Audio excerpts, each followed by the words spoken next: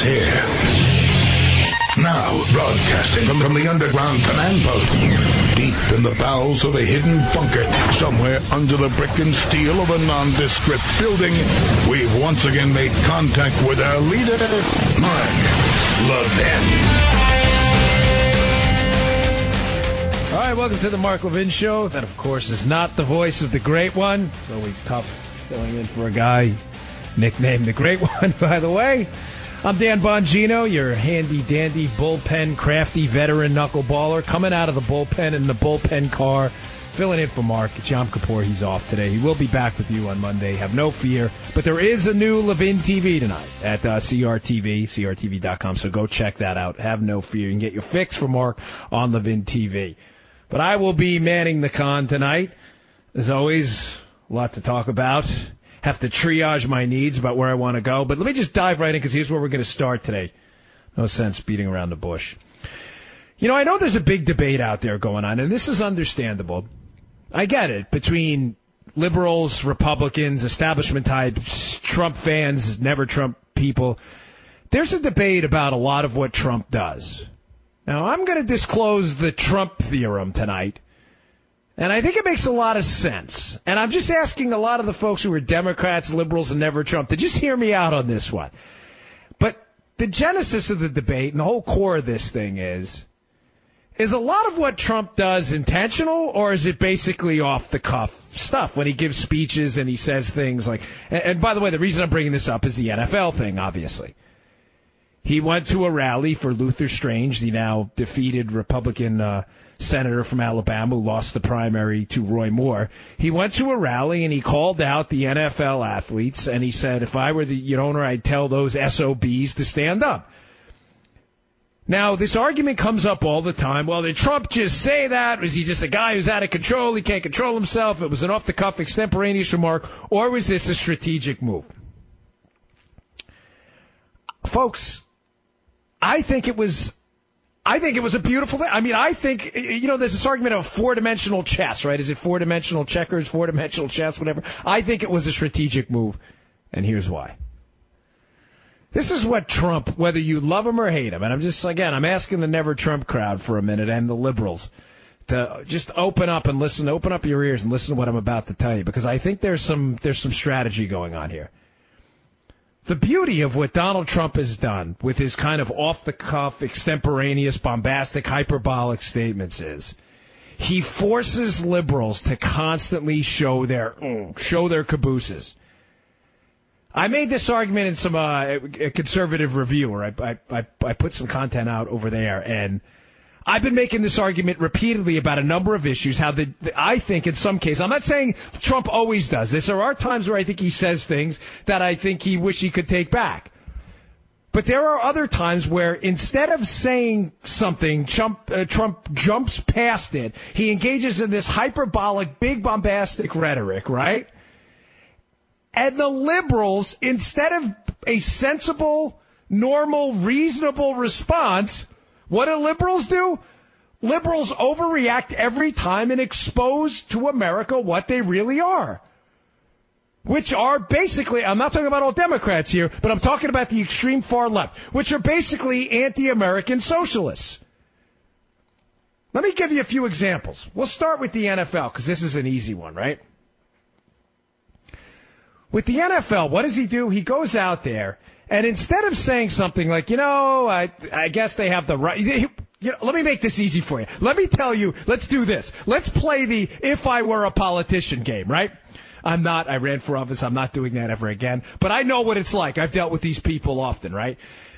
A standard run-of-the-mill GOP swamp rat who was the president, right? Here's how they would have handled that. Let's say they were questioned about it at a rally. They would say, a focus group told them to say this, by the way. They would say something like, well, we have a long tradition of speech in this country and activism, and I think it's great that people get to say what they'd like to say on the sidelines, but I do believe in respecting the American flag and the anthem, and I think it's the right thing to do. And everybody would say, all the establishment swamp rats would be like, yeah, that was great. You know what?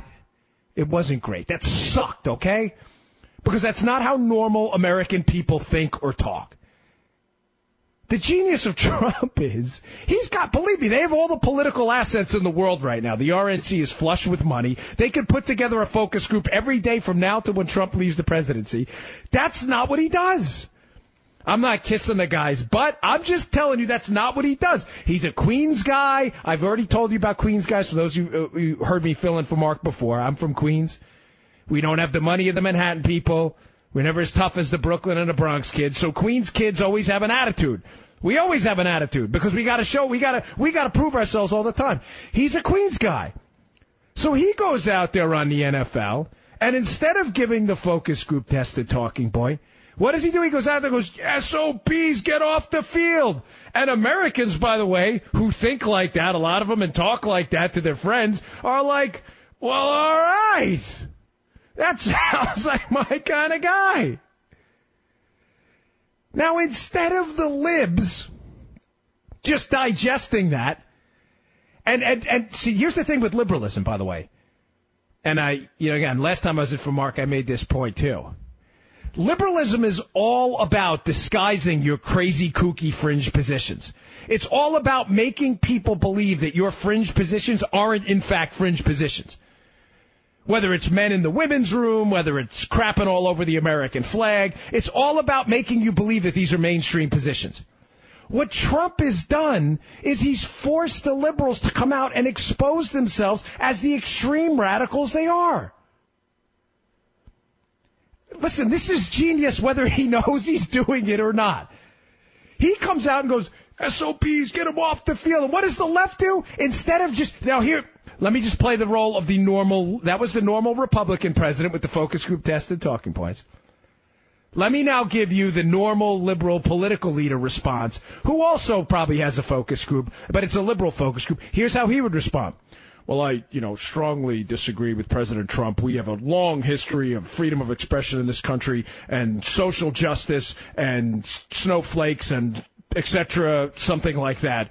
People's feelings are hurt, inequality, fair share, Bill Clinton's great, Barack Obama's wonderful, white privilege, something like that. That's the normal standard response, right? What happens now? The liberals can't do any of that because they have Trump derangement syndrome on steroids. They're all maniacal about their dislike and distaste for Donald Trump. So what do? They all respond and lose their mind. They're on talk shows talking about police are hunting black men. This is the worst country on earth for oppression. This is unbelievable. This is what America's hearing. As they're watching multi-million-dollar athletes on foreign soil, by the way, disrespect our anthem, by the way, as they stand for the United Kingdom, for God Save the Queen. Because, by the way, they didn't want to insult the United Kingdom. But don't worry, they can insult us, no problem at all. Which is ironic, because they said the kneeling gesture for the flag and the anthem is not about the flag or the anthem. But then, the point I've been trying to make repeatedly on any cable hit I get is, well, if that's the case, why did they stand for God Save the Queen, right? Why stand? If kneeling is not an act of disrespect, then why'd you stand for when the United Kingdom, when God Save the Queen played? Oh, because we didn't want to insult them? Well, that defeats your whole point. He forces a liberal overreaction every single time. They can't control themselves. They are obsessed with this anti-Trump rage, and the beauty of this, whether it's a strategy or not, I think it is a little bit of, the four-dimensional chess is this stupid term's been going around forever. But I do think someone tells them to do this. Because finally, the liberals who are associating themselves with the Democrat label are exposing themselves to America for what they are, and people are watching a TV screen. They're watching multi-million-dollar athletes crap all over our American flag, and they're like, wait, man, that's not me. I've been voting Democrat forever. Obviously not me, but you get my point. But that's not me. Like, I don't represent that. I'm a, coal miner in Kentucky or West Virginia or whatever it may be. And, I thought Democrats were for the working guy, but I didn't think being for the working guy meant we had to disrespect the flag. And now, wait, I'm being told that this is not an act of disrespect, that this all of a sudden, by the way, kneeling at the sound of the national anthem is a universally accepted sign of disrespect. Oh, again, but liberals trying to convince you that a fringe position is not, in fact, a fringe position, want you to believe that kneeling when the national anthem is played is somehow not an act of disrespect. It's an amazing, Seinfeld, when, the George, when he does everything backwards, like Bizarro World Superman moment, where the world is upside down and the liberals want you to believe like right is wrong, wrong is right, up is down, down is up. It's insane. Now, Trump has done this before. Matter of fact, the reason I'm bringing it up is not to do an entire show on the NFL today, because the Democrats are losing their mind on taxes. I got a couple sound bites here. I love when anyone proposes a tax cut, hearing the Democrats trot out the same stupid lines they've been throwing out there for 50 years. They have the economic knowledge of a kindergartner at like pizza popcorn movie night. I'm bringing that up because my daughter's at pizza popcorn movie night tonight, by the way. I didn't just make that up out of thin air. I got a home studio. My daughter sometimes, you have no idea when I fill in for Mark, sometimes I have to put movies on for my daughter in the other room because my 5-year-old, she'll walk right in, she'll jump right on the air. If you watched her on Fox and Friends, I did that Cooking with Friends, you'll see. My daughter loves that kind of stuff. She's a total ham. All right, getting back to the point. Trump did it again today. So the NFL thing, he forced them to show their butts, and they did, by jumping out and defending the insult to our flag and our anthem, which, by the way, turned off most Americans based on polling, based on just about all the anecdotal data, and the DirecTV people who are getting cancellations like crazy now. The Red Zone, what is it, ESPN Red Zone 2, people are calling in to cancel. But he did it on taxes today. He comes out, Trump that is, he makes a statement about growth. He says, well, with these tax cuts, and I'll get into these things, I want to talk a little bit about them, but he goes, with these tax cuts, we can reach 6% growth. And again, instead of liberals just chilling out and dealing with this in a normal, reasonable, political manner, what do? He makes this hyperbolic statement, right? 6% growth's a lot, folks. It's possible. I'll be honest with you. Reagan did it, but it's hard to do. 6% GDP growth is going to be really tough. I think Trump knows that. But someone, I'll bet, told him, go out there, say 6% growth. Watch these dopey libs. Watch how they respond. And sure enough, they fall right into the trap. Just like with the NFL every single time. They fall right into the trap. They come out with the 6% growth. They go, 6% growth. That's crazy. The U.S. economy can't grow at 6%. That's nuts. And all of a sudden, again, people are watching TV, watching Democrats talk down the American economy over and over again. And they're like, wait. That's when I go in the party and vote Democrat, that's what I'm voting for? People who think the American economy stinks? That they fall into this trap every time. They are strategic, just absolute zeros, zippies, losers. They cannot figure out how to get out of this emotional trap, this Trump derangement syndrome, and they fall into this trap every time.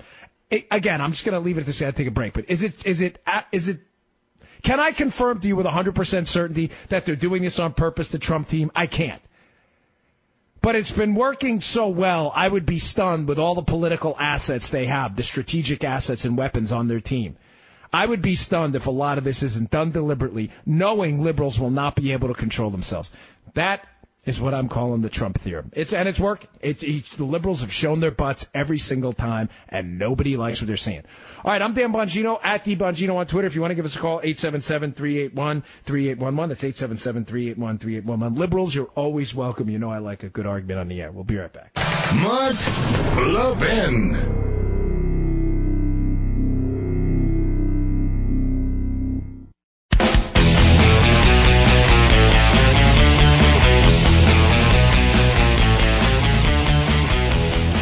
Back to the Mark Levin Show. Dan Bongino, contributing editor over at Conservative Review, at DBongino on Twitter. If you want to comment, criticize, whatever, if you'd like to give us a call, 877-381-3811. Hey, I'm going to wrap this up at the NFL. I got to move on because there's a lot of things to talk about here. But just play the damn game already. Just play the game. Go out and play the game. I still don't understand. And I'm being gravely serious on this one, right? why do you care what these athletes have to say? Why do they think we care is probably a better way to say it. I mean, when you go into your doctor's office, right? You go into your doctor's office. Do you ask your doctor his political opinions? Even better, right? You go into your accountant's office. I have absolutely no idea what my accountant's politics are. Maybe a little idea, but a very little idea. You know why? I don't care. And either should you. You know why? His value added, in my case it's a man, the accountant, his value added in my life is that he's an accountant. He understands IRS law. And I've been using him for a while, and he's a nice guy. I really don't care what his politics are. When I go in I'm always having some operation, my body's falling apart, right? I've been at this orthopedist down here in Palm City probably 3-4 times. When I go in there, I don't remember the doctor's name. How embarrassing is that? Doc. Hey, Doc, right? I don't say, hey, how do you feel, by the way, about systematic oppression and white privilege and critical theory? How do you feel about that, Doc? Who cares? Who cares? Seriously, who cares? So, just to be clear on this, not that some NFL athletes aren't smart. I'm sure some of them are geniuses. I don't know. But I'm just saying, let's just talk strict skills. It takes a whole lot of intellectual material to be a doctor and an accountant. You may be smart in the NFL, but you don't have to be a genius. You don't have to pass the MCATs. If you have some physical skills and you can read a playbook, you can play at an elite level. So why would we care what you have to say? Just play the game. Just play the game. Folks, this is a really tough political time, okay? I don't want to be dramatic. It's not the Civil War. It's not the Revolution. It's not the War of 1812. It's not the 60s. But it is a rough political time. Liberals are getting ready to shred the country because they can't stand Trump to a degree of derangement I haven't seen in my short 42 years on this planet.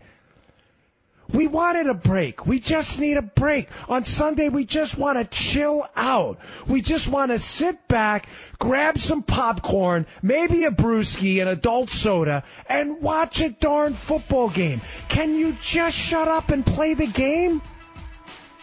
No one's saying you don't have the right to say what you say, but say it somewhere else. Why do we have to watch you on a Sunday do this? Oh, just play the game. All right, I'm Dan Bongino, at the Bongino on Twitter, filling in for the great one. Give Mark a follow, at Mark Levin Show, and give us a call if you want to join in, 877-381-3811. We'll be right back.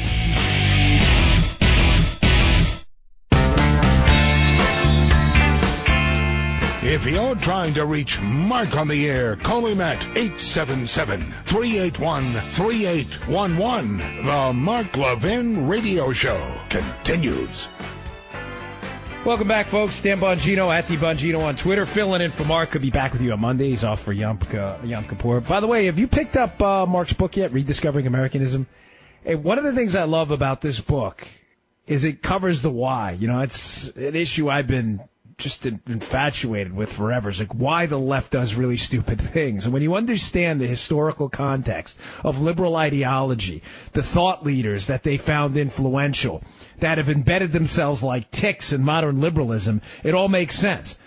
Well, that's what Mark's book does. I always say you can read the book fast. It's an easy read. It's a good read. It'll keep you turning the pages. But I encourage you to read it slow because it's that good of a book. It'll explain to you why liberals do what they do. Go pick it up. It's available on Amazon, BarnesandNoble.com, bookstores everywhere. Rediscovering Americanism. You won't regret it. Like I said, read it slow. You can read it fast, but I encourage you to read it slow. It's a real good history of why the left is as kooky as they are. All right, so listen, I would be remiss if I didn't bring this up. So some breaking news tonight. Tom Price, the HHS Secretary, Health and Human Services, former congressman, resigned. There's been some controversy about some private flights. It was a bad idea taking those private flights. But I'm going to engage in whataboutism here, and I really don't care what people think about it. I get this all the time. You know, when you say, well, what about Obama when he did it? You're just engaging in whataboutism. Yeah, I am. And I'm going to lay out for a second why I'm doing that. Because, folks, can we agree on a common set of rules or not? I mean, do the rules apply to the Trump administration and Republicans and they don't apply to Obama, or are the rules across the board because we're a constitutional republic and the government shouldn't be beyond reproach when there are Democrats in office? So, again, I'm not suggesting any of this was right. I think it was a bad idea. I don't think it was illegal, but I think it was a bad idea. It sends the wrong message to taxpayers funding this kind of money. But there's an article on Fox News today, FoxNews.com, about Eric Holder in 2014 taking a private jet up to the Belmont Stakes. Not the steakhouse, the Belmont Stakes, like the horse race. That cost $14,000. And he reimbursed the government just $955. By the way, that's just one example. There's a number of examples of Eric Holder, Loretta Lynch, and others in the Obama administration doing it too. So am I engaging in whataboutism? Yeah. Because that's what you do in a constitutional republic when the law is supposed to apply equally across the board. No one's supposed to be above the law. What's wrong with that? I mean, look at what's going on right now with the investigations of Manafort and Mike Flynn. If Manafort and Flynn somehow wind up indicted, you should be asking yourself, well, what's going on with Hillary and Lois Lerner? Why do they get a pass? No, seriously, why do they get a pass? What, because they work for Democrat administrations? Oh, it's just whataboutism. You're darn right it is whataboutism. Whataboutism matters. All right, let me take a quick call. Let me take Jeremy from Green Bay, Wisconsin. All right, Jeremy, you disagree with me here on Trump? What's your point on that? I just feel I think you are Trump calling the football players SOBs and not the people that protest with a Nazi flag is kind of ridiculous. Okay, let me read to you. Hold on, Jeremy. Let me read to you the quote. We condemn in the strongest possible terms this egregious display of hatred, bigotry, and violence on many sides. What does the strongest possible terms mean to you? But he also said this. No, wait. Time out. What does I condemn in the strongest possible terms mean to you? He also said there were good people in that protest, but yet. So you know conclusively that there was no one at that protest. You're suggesting, by the way, are you suggesting that Trump was saying Nazis are good people? Because you're a liar. I will hang up on you instantly for being a moron. Are you suggesting that? I'm suggesting what? Are you suggesting that Trump was saying that Nazis are good people? Because then you're just a straight up liar. He said people in that protest, which were carrying Nazi flags. He said they were. So everyone. So Jeremy, you know for a fact. You're in Green Bay. Were you at the protest? Number one. No, I was not. Okay, you weren't there. So you weren't there. So, but you know, amazingly, Jeremy from Green Bay, Wisconsin, who disagrees, knows that everybody at that rally was a Nazi carrying a Nazi flag. How do you know that? Nobody. I didn't say everybody. So when Trump said there were some good people at that rally, you don't know otherwise, correct? We had to take. No, answer my question. Answer my question. It's my show.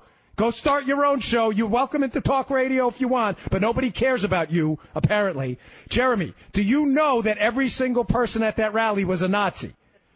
Okay, no one cares about Okay, you don't know that. Okay, so you're wrong again. So again, Trump condemns them in the strongest possible terms. Condemning in the strongest possible terms means what to you? How come they're not SOBs?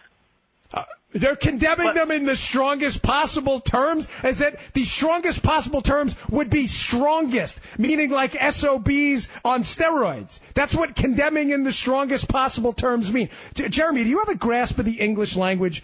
I condemn in the strongest terms or words, okay? Strongest possible terms means you're condemning them in the strongest possible terms. That encompasses things like SOBs. Are you familiar with English? Okay, when he said.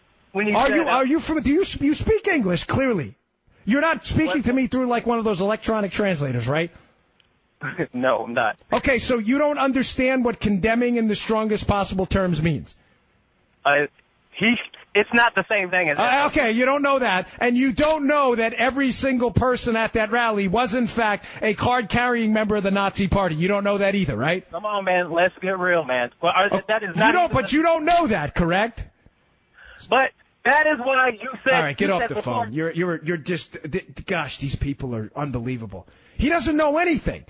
They condemn in the strongest possible terms. Jeremy has no idea apparently what that means.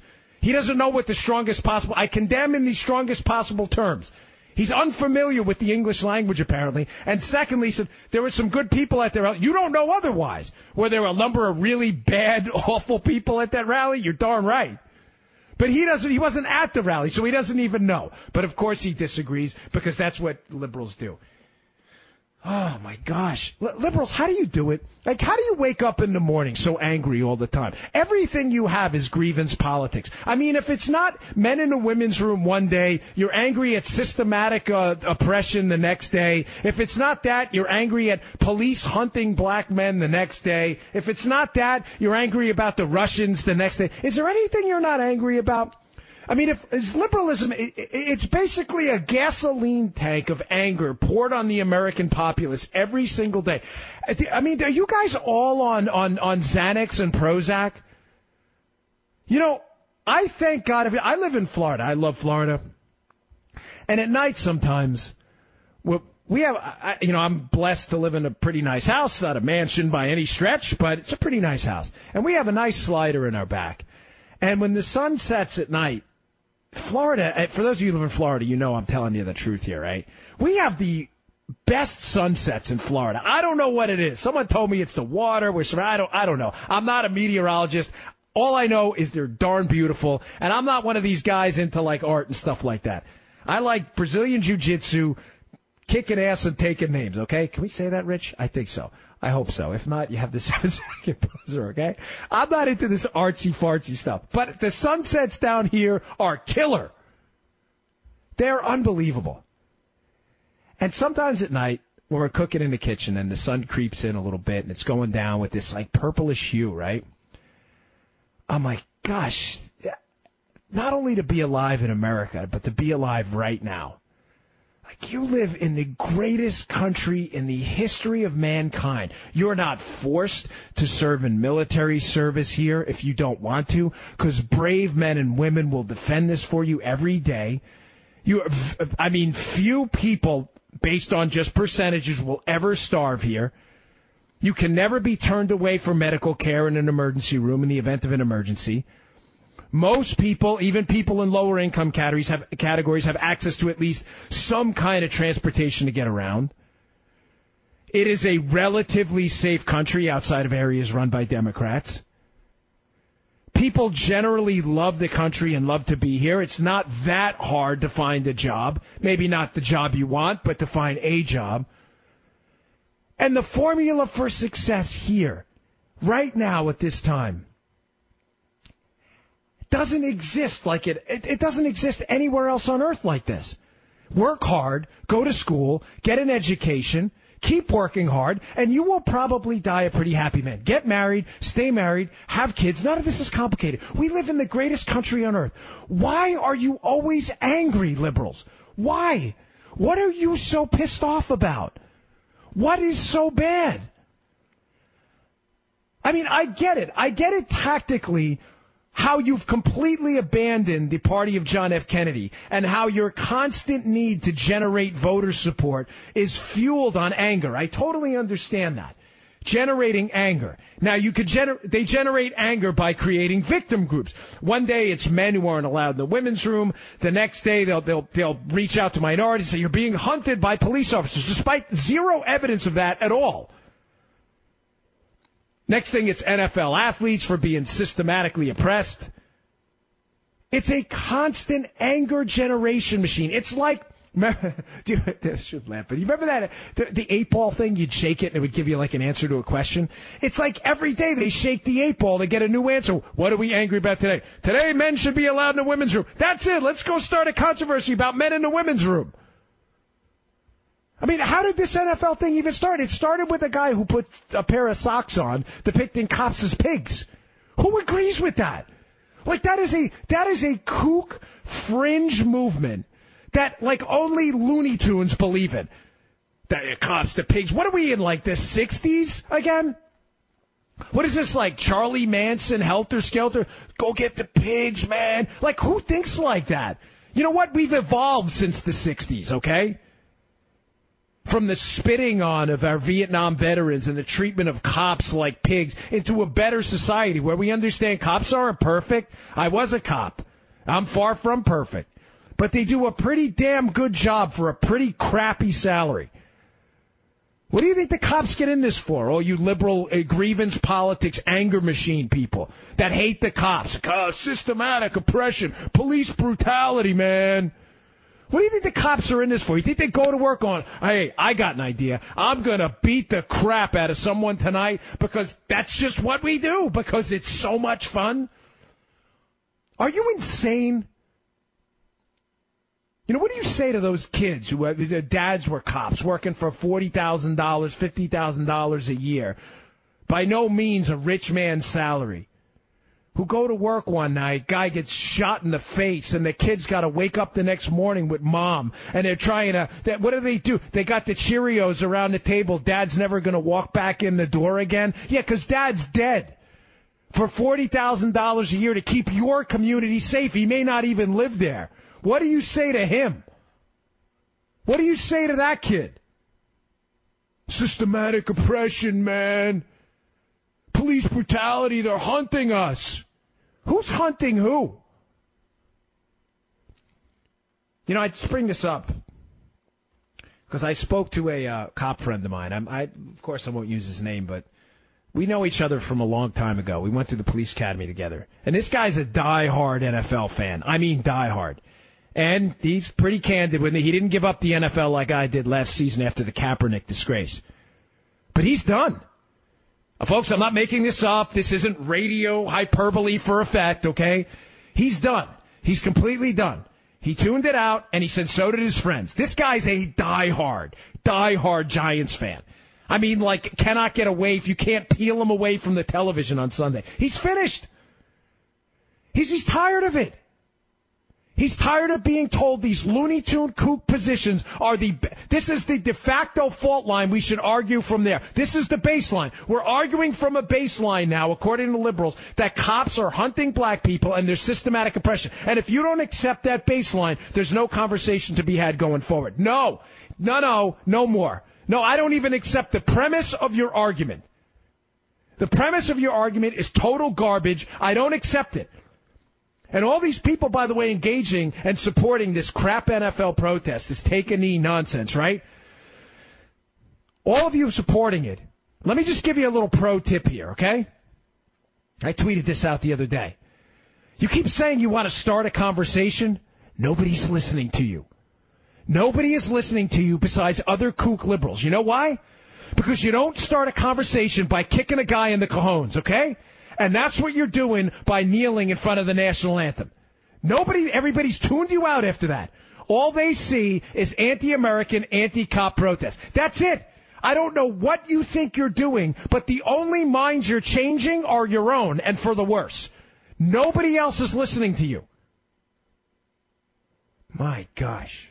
Just frustrating dealing with you libs. All right, I got a lot to get. If you want to give us a call, 877-381-3811. If you're holding, stay on the line. If you want to send me a tweet, I'm at the Bongino. We'll be right back. Mark Levin.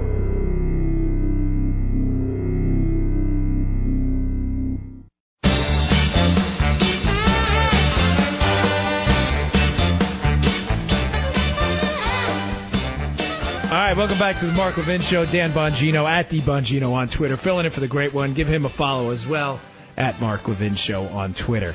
Oh, man, we fired some people up with that last segment. I got a lot of really good feedback. But it's true. They're always angry. Liberals are constantly angry about everything all the time. It's grievance politics. It's happening again with this tax issue, which I'm going to get to in the next hour. And I'm going to do something liberals will never do for you folks. This is a public service. And mark the date on this show, because Mark has this show on podcast. You can get it on iTunes and iHeart and other places. Instead, MarkLevinShow.com. They have a podcast. Mark the date of this show, too, because I'm going to give you facts and data about tax cuts. And liberals will never give you. They're going to lie to you over and over and over again because they want to sell to you a bunch of garbage, because that's what liberalism is. It's all made up. It's bumper stickers. It's never based in anything factual, because once you get to the facts, it never agrees with their silly narratives. All right, let me take a quick call here. Let me go to Chris in Sioux Falls, South Dakota. Yeah, all right. We're making our way around the country today. Chris, what do you got for us? Well, I just wanted to touch on the previous subject with the NFL and that statement from Trump. Yeah. I really liked how you handled that other guy, that previous caller. That was nice. Well, thank you. I don't know. I just don't have any patience for dopey libs. I'm sorry. I'll listen to a Democrat all day who's reasonable, but not when you're going to just make stuff up, you know? And that's what they do. They call in and they have like talking points ready to go. I'm about to feel your fire. So what were the first four words out of Trump's mouth during that statement? It was, wouldn't it be nice? Everything after that is a theoretical play. So he never called anyone directly an SOB. He put himself in a role play situation verbally as the owner, saying, get that SOB off my field. Not directly calling anyone or anything, just theoretical pointing. Same thing as if you say, wouldn't it be nice if I walked into a gas station and bought a scratch ticket and won $1 million? You know, Chris, that's a good point, and I'll be honest with you, I didn't remember that, but you're right. He did say that because I'm looking it up, and that is absolutely correct. Hey, Chris, thanks for the call. I appreciate it. And you know what? I'll be honest with you, folks. I don't care if he put that caveat. It's nice that he put that caveat in there, but I don't really care. I think the appeal of Trump, again, you know, listen, folks, I endorse Cruz, but the appeal of Trump has been his honesty, always. All right, I'm Dan Bongino, at the Bongino on Twitter. We'll be right back.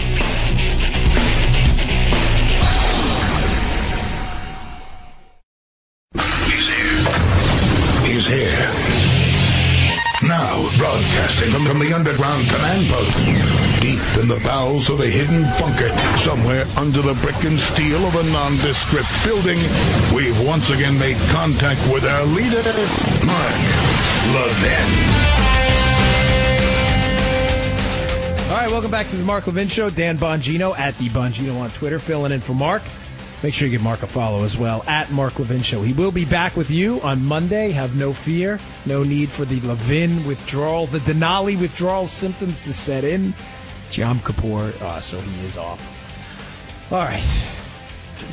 I know I'm going to get to the tax thing, but something during the break just kind of bothered me a little bit. And sorry, sometimes in the show you have to throw a few curveballs. Mr. Producer, like, what's he doing? No, I have some sound cuts I want to get to. Democrats freaking out on taxes, doing their typical class warfare crap. You know, it's the same talking points every single time. You could be like, you know, those the puppet people like the Muppets. You could just Muppet them all the time. They're going to say the same thing: fair share, rich people suck, income inequality. I mean, every single time. But on a serious note. You know, I got a Facebook message during the break from someone I don't know, but it was a poignant one. And I got to thinking, all of these protests, remembering how they started in the NFL, again, depicting cops as pigs. That's how this started. That's the uncomfortable history, liberals, you can never get away from. Colin Kaepernick insulted the cops. And I just want you to know out there, I was a cop. I remember, it was the first real serious job I ever had. They will never take a knee on you. You know, when you call and it's your worst moment. Remember, when you're a cop out there in the street, I was in the 7-5 precinct in East New York, Brooklyn. A really tough area at the time. You are never meeting people at their best moments. That's not what cops do. Cops go to work for a meager salary. No one I know ever got rich being a cop, by the way. Nobody I know. They got rich in post-retirement jobs if they founded some kind of company, but they never got rich being cops. They go to work and meet people every day in their absolute worst moments. And you know when this hit me? When it was my worst moment. I was a Secret Service agent at the time. And I was living in Severna Park, Maryland, and I woke up one morning, and I walked downstairs, and I had a 2-story house. It was small. I wasn't particularly large, but I'm like, wow, it's really cold down here. And I've got, at the time, I think my daughter was 1 or 2. I've got her in my arms, and it was early, but not that early, maybe like 6:37. And I'm like, wow, it's freezing. And I get downstairs, and I notice my kitchen door's open. Now, my kitchen door led into the garage, and it was spring-loaded.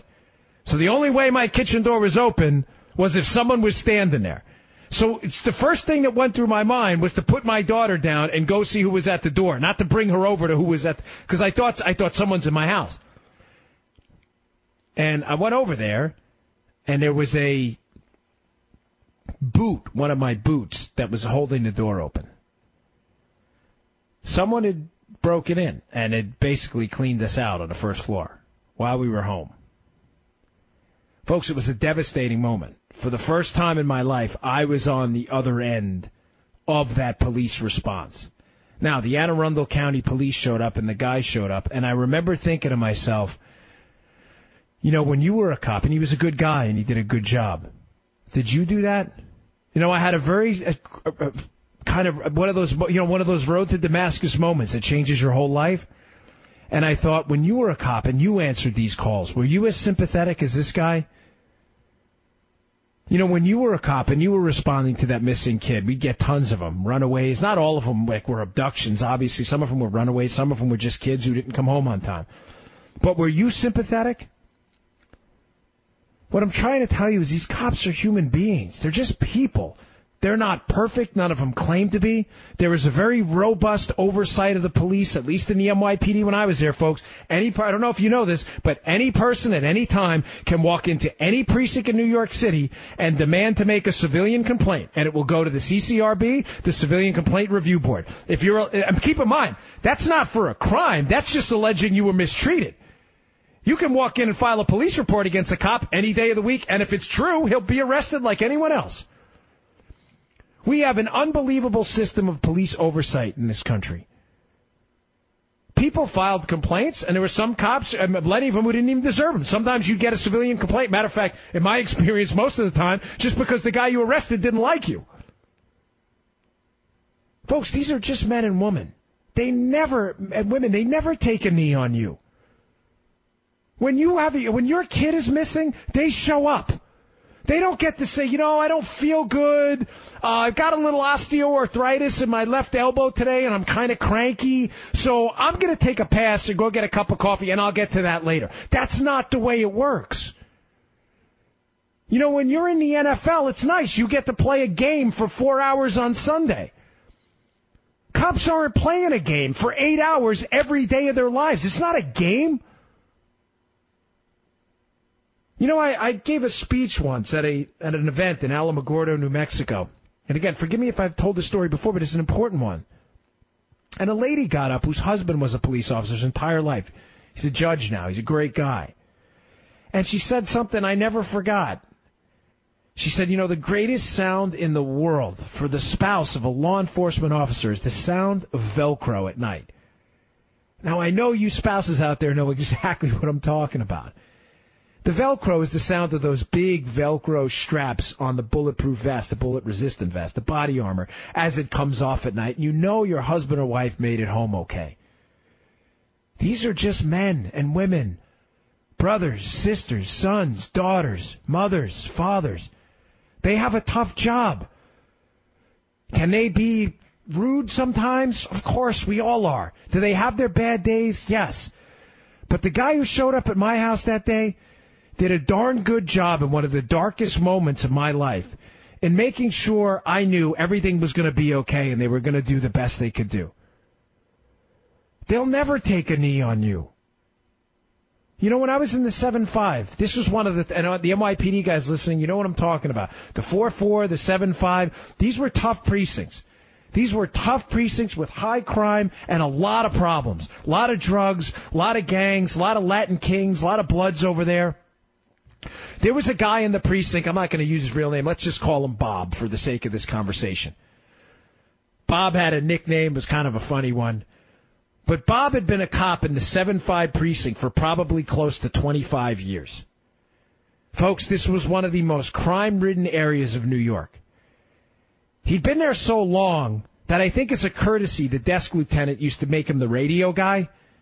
Now, you would come out in the beginning of your shift and you'd have to get a radio. So he was like the equipment guy. He'd give up. He would stay in the station house and wouldn't go out on patrol at night. He'd been on patrol for about 25 years. This guy, Bob, folks, he had a 1,000-mile stare like you've never seen. I don't say this as an insult. I say this to let you know what these guys go through. He never complained about it or anything, but his eyes were empty. And sometimes I would ask some of the other guys, because I was only in that precinct for a couple of years, I'd say, what's up with Bob? And they would just be honest. They'd be like, dude, this guy's been out on the street for 20 years. I mean, and I remember this one guy telling me, this guy John, he said, how many missing kids, homicide scenes, people with their limbs blown off, sometimes dead, crying parents, robberies, assaults, criminal possession of a weapon, gun robberies. How many of these can you see over 20 years before all the emotion is sucked out of your eyes? I mean, has that ever occurred to you when you kneel in respect for a guy who wore a set of socks with police depicted as pigs? Does it bother you at all that what you think the message you're getting across is not the message the other side is receiving? You keep saying you want to have an honest conversation, but the only thing honest was Kaepernick, and he was honest about being a jerk. Depicting cops as pigs, you sure about that? You know, when you're there and you live it and you see it every single day, you know, maybe that's what we need. You know, maybe we need a bigger effort for community leaders and some of these people who speak out against cops. I mean this. I know this would be uncomfortable for both parties. But maybe it's a good idea for you to go on a ride-along for a week or two and see what these cops have to deal with. I remember walking down the street in the 7-5 precinct by myself on a foot post as a young 20-year-old kid. I remember that, you know, a kid yelling at me across the street. I can't even tell you what he said on the radio. But it was a blanker. Yeah, that's. I'm going through what he said to me in my head. I'm mumbling it a little bit because we'll be thrown off the radio. That's what he said to me, right? What do? This is your job every day. Nothing. The answer is you don't do anything because there's nothing you can do because you have a badge on that stops you. And the funny thing is, they'd be like, "You're a female anatomical part version of the word coward," if you get what I mean. They would say that a lot. And the only thing I'd be thinking in my head is, you know, this badge is protecting you, not me. Because I swore to do the right thing here. Because if I was not in this badge and you would have said that, this would not have ended well for you, okay? But you can't do that. This is their lives every day. Do you ever think on a Sunday that those cops that live this every day, you ever think on Sunday as they're serving your communities for Zippo dollars at all? Has it ever occurred to you that they just want to sit back and watch a damn football game and be left alone? Has that ever occurred to you as you kneel on the sidelines crapping on our flag and disgracing our national anthem that maybe you can get up for a minute and put your hand over your heart and just do the right thing? You know, Rich, I'm sorry, but I got to get one more quick story here. I got a neighbor. He's a really nice guy. He's Cuban, and we were out there talking last night. He did me a favor last week. He's a cool cat. And I'm chatting with him, and I didn't know how strongly he felt about this flag issue. Because we don't really talk politics. You know why? Because like I said in the beginning of the show, I don't care. He's my neighbor. He's a nice guy. But he said, you know, Dan, I come from Cuba. He goes, let me tell you something. He's like, we hated Castro. He said, but you know what? In our house, when that Cuban anthem played, we all stood up. Even under and believe me, he hates Castro. Because that anthem wasn't about Castro. Just like this anthem isn't about the cops. It isn't about systematic oppression. It isn't about income inequality. It isn't about whatever crap you want to make it about. It is about that woman on the plane. I put this on my Facebook page, and damn, you need to watch this. It is about that woman. Have you seen this video? I can't get this out of my head. It is drilled into my head. The casket coming off the commercial airliner with the flag draped on it. It is a soldier, the body being transported back, and a woman films it from inside the plane. It's on my Facebook page. Before you ever take a knee, you watch this. And you want to know what that flag really means? She walks up there and she puts that hand. You will never, I'm telling you, there will not be a dry eye in the house. The wife walks up in the rain, and the devastation on her face, even with sunglasses on, is so disturbing to watch. She lost everything. Everything that mattered to her is gone. That flag means something to people. You can stand up for a minute and acknowledge that. We'll be right back. Mark Levin.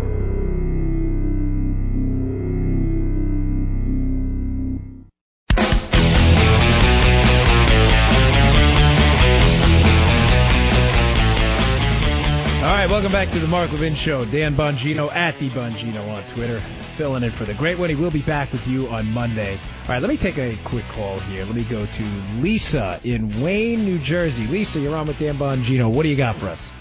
Oh, hi, Dan. Just want to tell you, first of all, you're awesome. Oh, thank you. You sounded surprised. You're like, oh, hi, like I just called your house or something randomly. Oh, hi, Dan, how you doing? What are you calling my house for? That's cool. Well, thank you for the awesome comment. I appreciate that. I don't know about that, but that's okay. You know, filling in for a guy they call the great one is always a difficult task, you know? Right. Well, last week when you filled in, I'm the one who told you sound like Brian Kilmeade. You really do have the same voice. I love Brian. He's a good dude. By the way, let me tell you something. In person, and he's like the real deal. You know how you expect these people to be on TV? When I first started doing cable news hits years ago, you expect people on TV to all be like snot noses and stuff. They're all like super legit, like really cool people when you see them in person. I'm talking like a 16-year-old now. I'm around my daughter too much. But no, he's super nice, a great guy. All right, what do you got for us, Lisa? Sorry about that. Okay. It is literally topical. I've never called the show before, but you're talking about something that literally just happened to me. I'm a big cop supporter. I got the Thin Blue line on my Facebook avatar. My stepbrother's a cop. Big Blue Lives Matter. I follow the page and the Twitter and the whole thing. Here's the thing. You need one bad cop who's obnoxious, who ruins all that goodwill that people like me who like fight other people about cops. I'd literally get in fights verbally protecting them. And you get one bad guy who does an obnoxious thing, and now my bad will is going to be at least a month. Well, don't let it, Lisa. Let me just tell you a quick story because I'm up against a break, but hang for this story quick. So one day I'm in Severna Park, right? Remember, I was a cop, and I'm going into a Chick-fil-A or a Chick-fil-A. That's an inside joke from the Secret Service, but that's an whole other topic. I'm going into a Chick-fil-A, and cop pulls over this older lady. It turns into a big scene in the parking lot. She's about 80 years old, can't get out of the car. He started yelling at her. It was a very bad scene. Was not a good moment for the police officers. Why do I bring that up? Because, yes, there are going to be times when they just have really bad days, and there are going to be cops who are just, don't do the right thing sometimes. But here's why I want you to have faith in these guys, these men and women. I talk to cops all the time. I was one. I work with them. They're still my friends. I still talk to agents and cops. When I tell them stories like that, Lisa, I promise you, they are 1,000 times more aggravated about it than you are because they understand what you just said. That one bad apple is going to ruin it for all of them when 90+% of them are really, really good guys. So I just want to encourage you to, again, I'm not saying ignore it, never happens. No, there are going to be cops who do, make really bad calls. I got pulled over one time and a cop yelled at me for like 20 minutes. I was like, dude, just give me the ticket at this point. Seriously. Just let me go. But don't let that discourage you, because when I tell my cop friends about stories like that, especially that Chick-fil-A story, they get really upset. So thanks for the call, Lisa. I appreciate it. And just to be clear, I'm not suggesting, and neither would any of my cop friends, that they're perfect and that they never make mistakes. I'm just suggesting to you that these are moms and dads and sons and daughters. They have bad days like everyone else. They work for very little money, very little respect, and they're doing it to keep your community safe, folks. Give them a break. All right, when we get back, I want to talk taxes. I'm Dan Bongino. Be right back.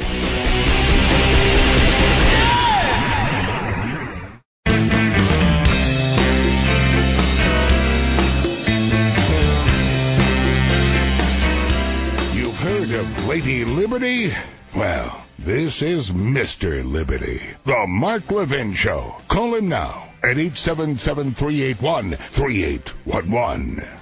All right, welcome back to the Mark Levin Show. Dan Bongino, contributing editor over at Conservative Review, at D Bongino on Twitter. Frequent bullpen relief pitcher for the great one. He will be back with you on Mondays off for Yom Kippur. So again, have no fear. All right, I want to get to this tax thing. Rich, you got those cuts, right? So let me just set this up first. So the GOP puts this tax cut plan out there, and the standard liberal garbage. I get it. Listen, let me be candid with you. When I fill in for Mark, because I don't know any other way, and, I'm sorry. This is just me. The good, the bad, and the ugly.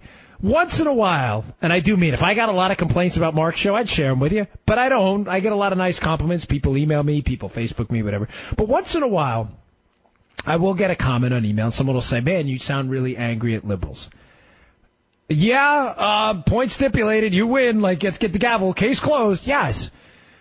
But what, it's not, I mean, I'm not an angry guy. I'm actually, although it may seem other, I'm actually a pretty happy guy.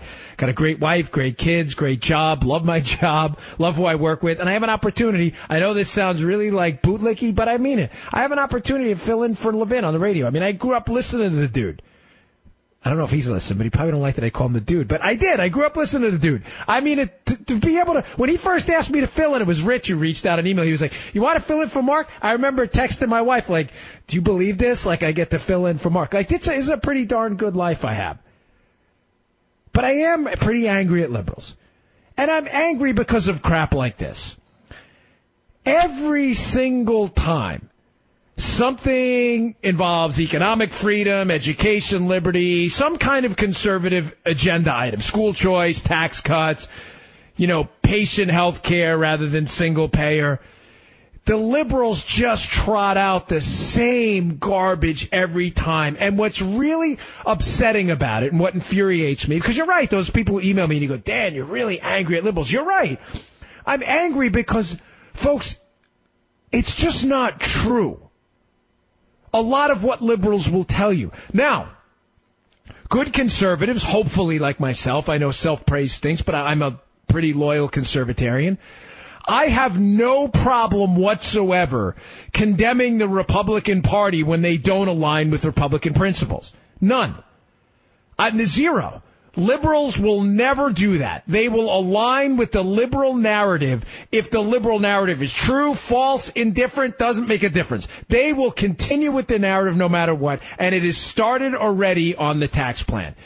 Cue up that cut, Rich, of Pelosi. Now, just to kind of set the stage for it. This was from it's not the cleanest cut because I took it from a Fox hit and it's got some sounders on it from the website. But this is Nancy Pelosi talking about the Trump tax cuts. And again, just pay attention. It's quick. It's about 10 seconds. But pay attention to the talking points and say to yourself as you're listening to it, where have I heard this before? Play that cut. We on the Democratic side are pay as you go. You want a tax cut? Pay for it. We want to fight their rigging the system even further for the wealthy and well-connected and against hardworking middle-income families. We're not there to be accomplices to increasing the deficit with a bill that does not create jobs. What? Wait, time out. Oh, wait. What did she just say? Nancy, that was Nancy Pelosi. I'm not making that up. Rich, that was not some computer-generated sound effect, right? That's actually Nancy Pelosi. We're not making any of this up. That was Nancy Pelosi, liberal icon from San Francisco, former, still, by the way, the leader of her party. Nancy Pelosi, the Speaker Pelosi at one point, right?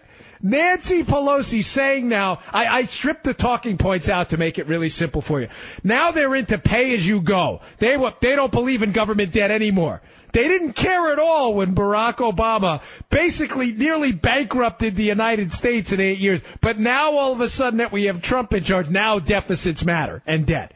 That one was hysterical. Secondly, she's talking about we don't support when they rigged the system. Rigged the system. This is the same woman defending Obamacare right now as literally to risk corridor payments and risk adjustment payments. She is supporting a taxpayer bailout of health insurance companies, and she's lecturing you now about a rigged system. This is comical. This is the kind of stuff you cannot make up. It is comic genius. But here's one of the things that she said that I find almost grotesquely offensive. Well, we're these warriors. What did she say? Middle-income families. Really? You are. So you've spent the last 8 years under Barack Obama. Let me get this straight. Suing Christian bakers who won't bake a cake for a gay wedding. You've been fighting passionately to allow men in the women's room and women in the men's room. A fringe issue nobody cares about but you, by the way, apparently. That's been your passion. You've been fighting an income inequality war as income inequality actually got worse under Barack Obama. You've been in charge of inner cities for eons. They haven't had an elected Republican on the city council in Baltimore since the 1930s. You've run them into the ground. And now, all of a sudden, being that the Trump team and the GOP House and Congress introduced a tax cut plan, now all of a sudden you care about middle-income families? This is a joke. This is a farce. You have spent 8 years running around the world, apologizing for America, comparing Republicans to Iranian terrorists, fighting for transgender bathroom usage, an issue that resonates with no one in middle America. And now all of a sudden you're these middle-income class warriors? Where the hell were you for the last 8 years? Now, unlike liberals, I feel that I have a responsibility to give you the facts. And the facts are this. Let's be clear on this, folks. Because unlike libs, I'm not going to spin your wheels. The Republicans have been awful on debt and deficits, too. Point absolutely stipulated. Awful. The Bush administration, terrible on debt. And if you can't accept that, you're playing a liberals' game. We stand for something, and we stand for principles. And what I've always loved about being a conservative was the Harriet Miers pick, Medicare Part D. Conservatives were the first one out there saying, no, you don't get a pass because you're a Republican. These are really bad ideas. We don't have the money. Or in Harriet Miers' case, nice lady, but she's not what we want on the courts right now. We fought those fights. Liberals don't care. This tax plan's not great. There are a lot of winners, there are a lot of losers. It's a good tax plan. It's not great. If it's the best we can get, I'll take it. I support it as it is. I wish it were a little bit better. I think, and to be fair, Trump wanted a lower corporate tax rate. They just didn't put it out there. But I support it, and I do hope it passes. So, because I have a responsibility to give you a position, not just complain. Again, anything can be improved, but I don't want to make the perfect the enemy of the good here. But I'm going to tell you the facts on this. Let's talk about debt. You want to have a conversation about debt? Because all of a sudden now Nancy Pelosi cares about debt and deficits? Yes, we ran up a lot of debt. Here are the numbers. You want some hard numbers? Barack Obama. Now, I'm giving this guy a pass on this, by the way. I'm not going to charge Obama with the first year of his time in office because it was a budget Bush had signed. So we're even giving him a pass on this. And I'm not doing it to be nice. I'm doing it to do, unlike what liberals do, I'm doing it to be fair on this. And I won't do it for Bush either. Barack Obama ran up $8 trillion in debt. Where was Pelosi? Where was she giving that speech about, quote, paying as you go? That says to me she is totally, completely unprincipled. Meaning she's lying to you. I'm sorry if that hurts her feelings, if that's harsh, but this is not a principled person. She changes principles as the party in power in the White House changes, which means you don't have principles at all. The whole idea of principles is that they are inviolable, not moldable or malleable or plastic. She doesn't care. Good conservatives were complaining about the debt under George W. Bush. Having said that, what was the debt under George W. Bush? Again, I'm charging the first year of of Bush to Clinton, not to Bush, to be fair and consistent. Obama, $8 trillion in debt over his time in office. George W. Bush, $5.8 trillion. It's a lot of money, folks. He spent a lot of money. I worked for George W. Bush. He was a noble guy. He cared. I mean, he loved cops and the military. I was proud to have worked for him. That does not give him a free get-out-of-jail-free card, though, on economic policy. We are conservatives. We believe in controlling government spending. And the fact of the matter is we didn't do it in that time under George W. Bush. $5.8 trillion in debt is way too much. The Clinton years, $1.3 trillion in debt. Contrary to popular belief, again, there was no Clinton surplus. There were only two people who believe there were a Clinton surplus. That's imbeciles in the media. There was no Clinton surplus ever at any time in his presidency. Please stop. My website, but I'll make it easy for you. I didn't even say, I promise I'm not shilling my website. I just thought it's rather than sending you and trying to search it on the internet, if you go to Bongino.com on my website, there's a piece by a guy named Craig Steiner. He wrote The Myth of the Clinton Surplus. Please read it. Please put this thing to bed. Finally, there was no Clinton surplus ever, any year and any time. Just read the piece. It's like a page long, and he links to government websites for all you liberals who have a hard time with facts and data. Finally, the Reagan deficit's $1.8 trillion. So, yes, if we're going to have a sensible argument like conservatives, debt and deficits are bad, whether Republicans or Democrats do them. But the difference between conservatives and liberals, and why I'm always so angry at liberals, is they don't have principles why we do. We can easily call out Republicans for doing this. I have no problem telling you the George W. Bush administration spent a lot of money. None. The Reagan years, too. Now, to be clear, Reagan was a fiscal conservative. Reagan was pushed by Tip O'Neill and a lot of left-wingers in the House and Senate. I have no doubt Reagan, who understood von Mises, understood Hayek, understood the damage done and the downfall of Keynesian economics, by the way. Reagan clearly understood the damage of government debt. But he did not have the effective majorities during his entire presidency to be able to control spending. I'm not giving him a complete pass on it. I'm just telling you, I'm not sure George W. Bush was the fiscal conservative Reagan was. That's all I'm trying to say.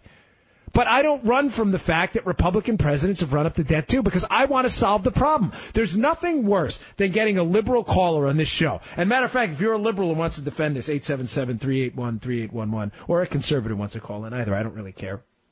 You're welcome to join the show. But there's nothing worse than the caller who calls in. They always do it when I bring this topic up. And they go, well, George W. Bush, he spent a lot of money too. Yep. What's your point? I'm just saying, like, he spent a lot of money. Yeah, okay, so you're saying debt is bad? No, I'm not saying debt is bad. I'm just saying George W. Bush sucked. Okay, well, that's your problem. You're a maniac. You don't have any principles. You just don't like George W. Bush. Because then when you get them to acknowledge, liberals, that debt is bad, you say, so if George W. Bush ran up a lot of debt at $5.8 trillion, then Barack Obama was twice as bad at nearly $8 trillion, right? Oh, no, that's not what I'm saying. Well, what are you saying, liberals? Nancy Pelosi, what are you saying? Are you saying anything? Now, you want to talk about spending? Again, I'll give you the numbers, folks. These are in percentage terms. Over the course of the presidency, the grand champion gold medal winner of spending, Lyndon Johnson, 40% hike in spending. Reagan, 25%, Clinton, 5.5%. Again, hike in spending. There was no Clinton surplus. George W. Bush, 33%. Barack Obama, 15.8%. But again, that's factoring in that most of the last year economic collapse went over to the Bush administration. And Obama, let's not pretend that Obama didn't love all that money. But folks, if you're going to argue to me, which Tim Ryan was on with Neil Cavuto yesterday. If you're going to make the argument that we should go back to the Clinton years, they always talk about the Clinton years, then don't be disingenuous. The Clinton years, they had Newt Gingrich in the Congress, and they didn't spend a lot of money. They spent about 20% of GDP. Now we're spending about 24%. So you can't have it both ways. If you're going to argue that we should go back to the Clinton years, then you're arguing basically for a big cut in government spending. But again, liberals won't tell you any of that because they are absolutely immune to facts and data. All they believe in are silly focus group tested narratives and dopey talking points. Rigged system. The wealthy stink. It's so frustrating. I mean, these focus groups must get paid a fortune to produce these stupid talking points for the liberals. Get the rich, get the rich, like the rich are doing something wrong in the country. God forbid we accumulate wealth. I mean, oh man, what do we do? Let's tar and feather them. Dopes. All right, folks, I'm Dan Bongino, at the Bongino on Twitter. I got more of this on the other side of this break. Stay tuned. Mark Levin.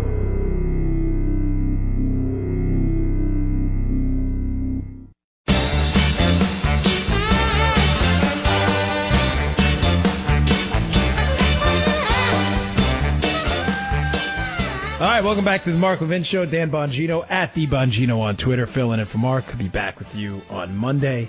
So before the break, I was talking about this tax plan, how the GOP released it, and the liberals responded with their typical garbage and just crap. They just make stuff up. Now, I gave you the numbers. That's the responsible thing to do. The responsible thing to do is to put out to you who did what. Who spent a lot of money? Who ran up a lot of debt during their presidents signed budgets that ran up a lot of debt? And that's okay. That's okay because that's what conservatives do. We stand by our principles and we stand by the truth. And the truth is debt and deficits suck. They are really, really bad, okay? You don't need to be a financial analyst. You don't need to be a Chicago school economist, an Austrian school economist, or, well, maybe a Keynesian wouldn't get it. But it's pretty easy to figure out that what applies at the family and individual level does not change at the macro level, despite all of the liberals trying to get you to believe otherwise. They want you to believe common sense isn't common. They want you to believe things like, well, you don't want to run up a $20 trillion debt in your own household, or let's say you're making $100,000. Our economy's worth about $20 trillion. So if you're making $100,000, you probably don't want to run up $100,000 in debt in your own household, right? Everybody gets that? But somehow liberals want you to believe something magic happens when it's the collective and planners are in charge. That don't worry when it's government debt because they print money, it's all okay because liberals have magically figured out that the money fairy exists and you can somehow print value. How you can do that, I don't know. I still haven't figured that out. I'm sure some Paul Krugman liberal genius will explain it to you someday, how printing money fantastically and magically fabricates value out of thin air. Money's a store of value, right? That's what it is. Right? That's what money does. We don't trade in refrigerators because they're too heavy to carry around. We trade in money. It stores value. You work, someone values it, they give you money. How printing money magically fabricates that value out of thin air when no one worked or produced a product or service behind it is just an amazing thing how liberals have figured that out. They really believe in the money fairy, and they call us all stupid when they say, oh, debt doesn't matter, government debt. I mean, who's going to make us pay? I heard someone tell me that one time. Who's going to make us pay? That's it? That's your best answer? Government debt is just chipper because who's going to make us pay? You understand, right? A lot of that government debt is yours. In other words, it's money owed to you that you paid into Social Security, that you paid into Medicare. You get that, right? But that you understand that's the liberals' defense. Who's going to make us pay? Which, again, is like a fancy double-barreled middle finger to America. That's all these people have. They don't have anything else. On the other side of this break, please don't tune out. I mean, if you got something to do, listen on marklevinshow.com or something. But don't miss this next hour. If you're in the car, turn it on your radio or your smartphone. I've got a lot of information on taxes, some of which you may not have heard before, which is going to help you argue with your dopey liberal friends. I'll be right back.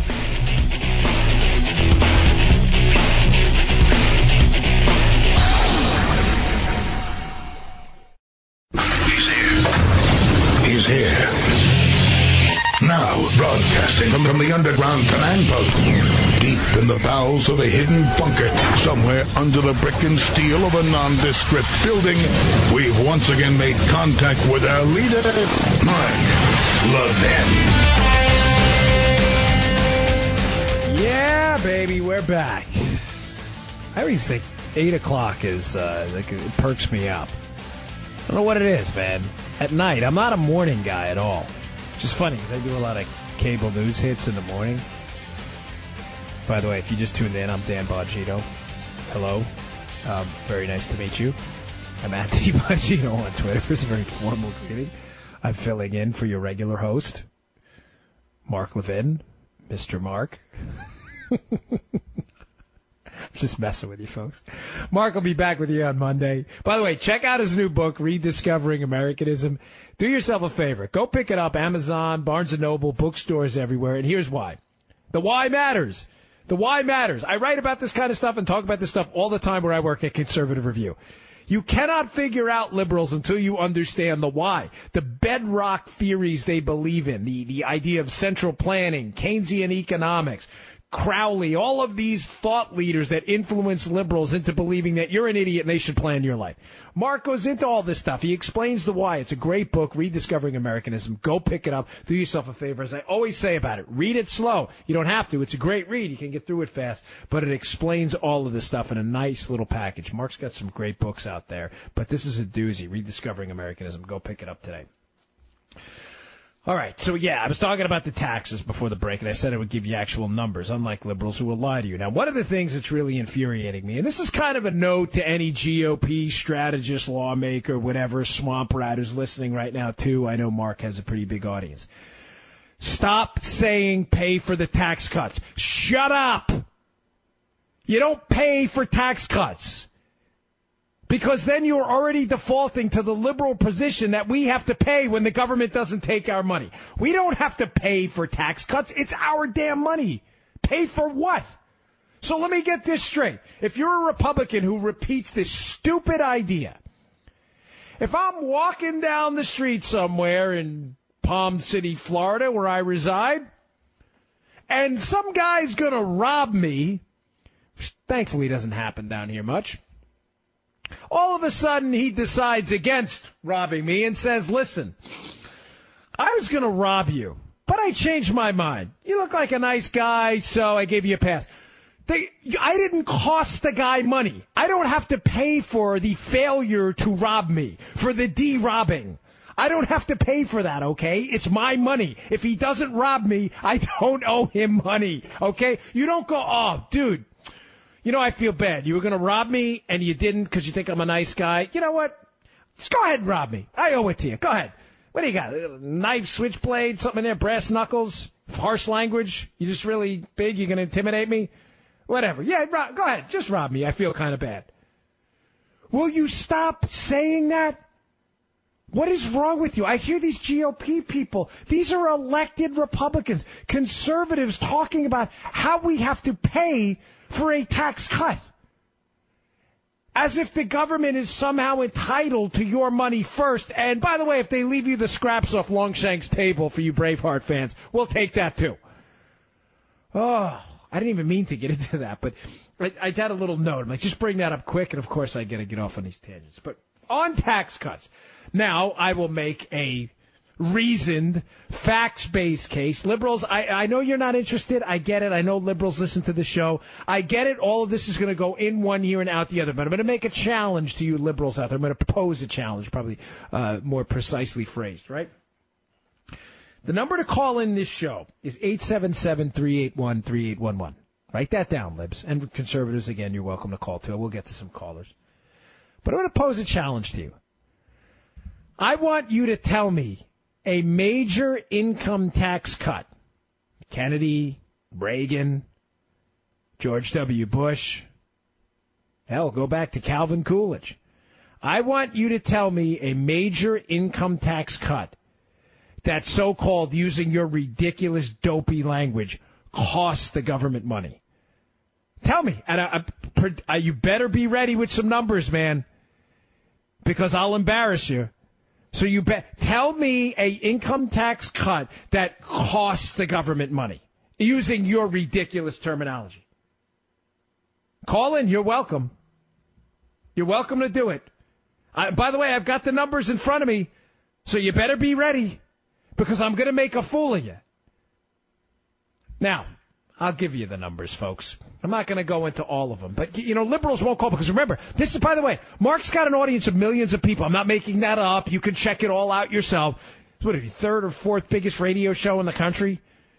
I promise you there are a number of liberals listening right now. What is amazing is they won't be able to produce a number to refute what I just said. Folks, I'm very careful about this is not my show. This is Mark's show. I don't want to, I work with him over at CRTV and Conservative Review. By the way, Mark has a new Levin TV tonight on CRTV.com, so check that out. I would not put this out if I was not confident what I'm telling you. Tell me a major income tax plan that costs the government money. Here's some numbers for you. Libs, you may want to put the cotton in your ears. Numbers and facts usually bother you. John F. Kennedy cut taxes. Now, Lyndon Johnson signed it. I get it, but it was Kennedy's tax plan. He was obviously tragically killed.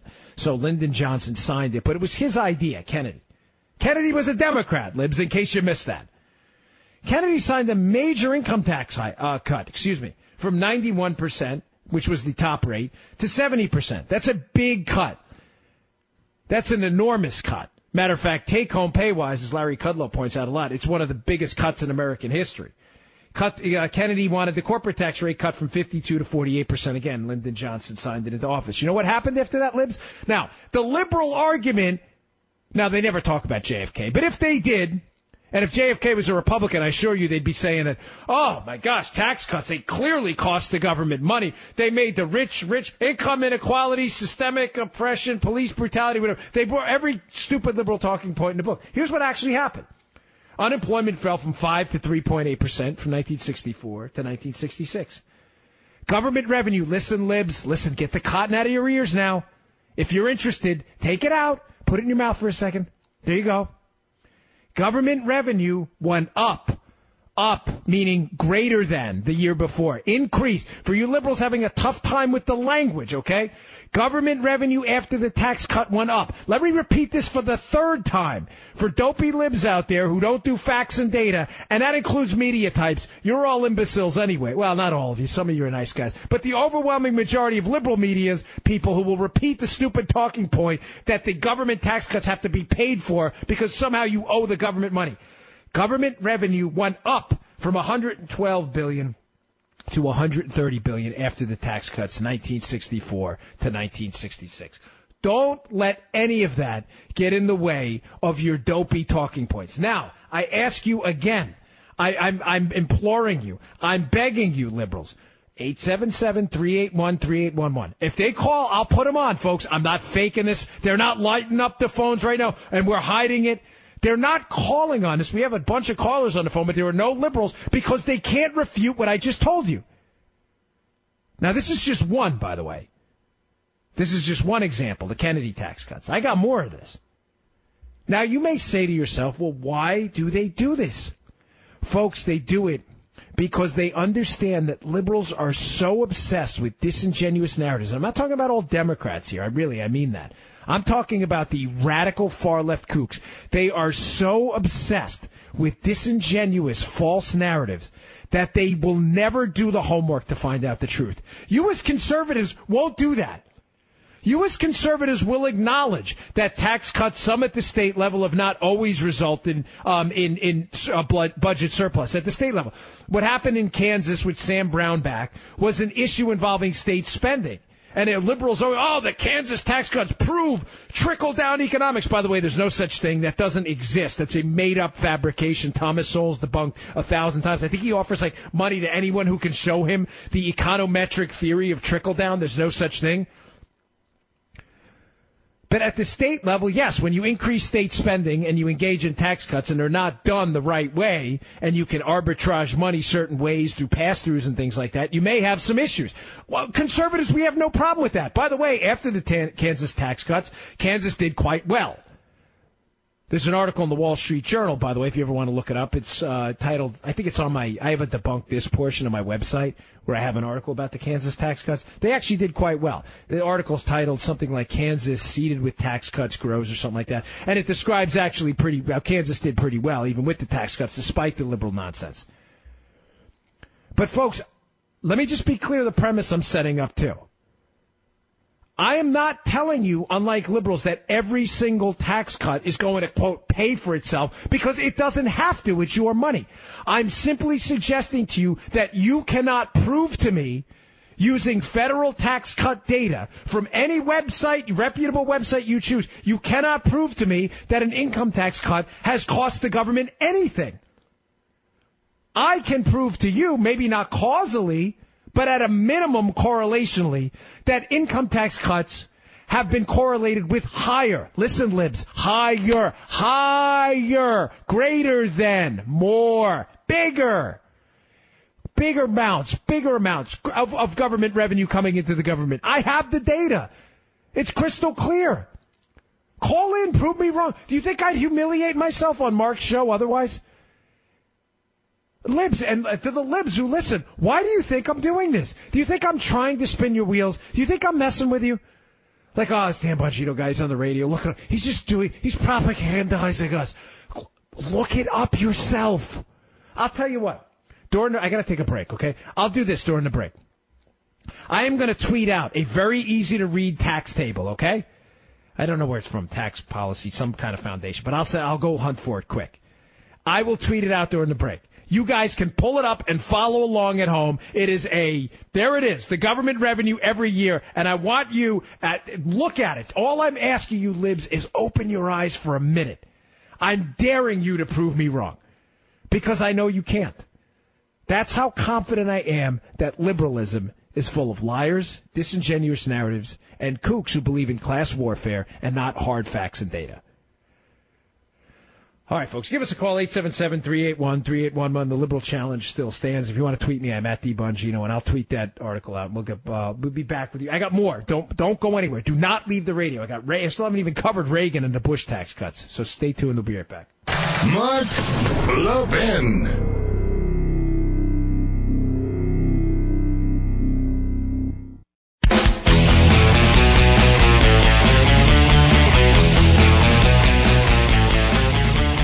All right, welcome back to the Mark Levin Show. Dan Bongino filling in for the great one at the Bongino on Twitter. Make sure you give Mark a follow as well at Mark Levin Show. He'll be back with you on Monday. Oop, don't want to lose my clock there. There you go. All right, let me get to this call quick, because this could be good. We'll see if he can bring it. Let's go to Rusty in Denton, Texas. So, Rusty, you disagree? I hope you have something.